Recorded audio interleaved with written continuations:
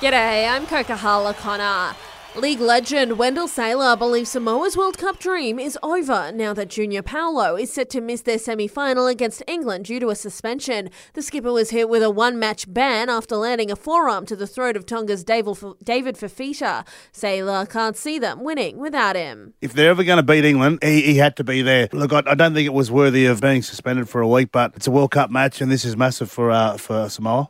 Anthony Seibold admits he's made mistakes in his coaching career and is hoping to turn it around at the Sea Eagles. The 48-year-old says he's learned from his previous errors at Souths and Brisbane. We all make mistakes in life, and I made plenty of mistakes, whether it was the decision to leave South Sydney and the way that was done, to challenges in 2020 during that COVID period where you didn't get it right. New Zealand captain Kane Williamson insists the Kiwis are focusing on themselves ahead of tonight's T20 semi-final against Pakistan at the SCG. The star batsman says they're preparing for any situation thrown their way. All teams can beat each other, and I guess you're going through it trying to make those changes to the different opposition and really go out and try and express yourselves. And it's been nice that we've been able to see that. Marcus Harris is back in the mix for a spot in the Aussie Test 11 after being recalled to the squad from the upcoming series with the West Indies. The opener averaged 25 runs from 26 tests and was dropped for Usman Khawaja during the Ashes last year. Harris says he's realistic about his chance of playing. I can't see myself playing in the first test, but it's just good to be in the squad and sort of be in the selectors' minds. Cricket Chiefs have knocked back a request for the Gabba to host the AFLW Grand Final if Brisbane make it. It means the Lions could be forced out of Queensland if they win the right to host the decider. Under the Gabba Stadium agreement, it's now reserved for the exclusive use of cricket, with the Sheffield Shield matches and the first test against South Africa on the horizon.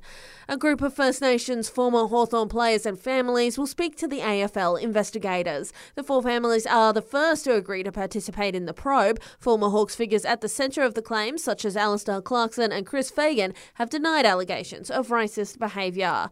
An extraordinary claim from the former FIFA president today. Sepp Blatter says the decision to give Qatar the hosting rights of this year's World Cup was a mistake. He says the tournament was handed to the Gulf state because of the actions of former UEFA president Michael Platini under pressure from France's then president Nicolas Sarkozy. And the Socceroos lineup was announced yesterday. Among the omissions from the World Cup squad is the son-in-law of the coach. Graham Arnold can't be accused of playing favourites after leaving out defender Trent Sainsbury, and he's explained to Fox Sports why. Yeah, look, it was probably one of the hardest things I've had to do, but at the end of the day, Trent understands exactly why he hasn't been selected. The most important thing for Trent was that the Socceroos go to the World Cup and do something special for the nation. Meanwhile, turns out not everyone wants to play for Australia. Christian Volpato has picked Italy over the Socceroos. The 18-year-old was cut from Sydney FC and the Wanderers Academy before heading over to Roma to be coached by Jose Martino.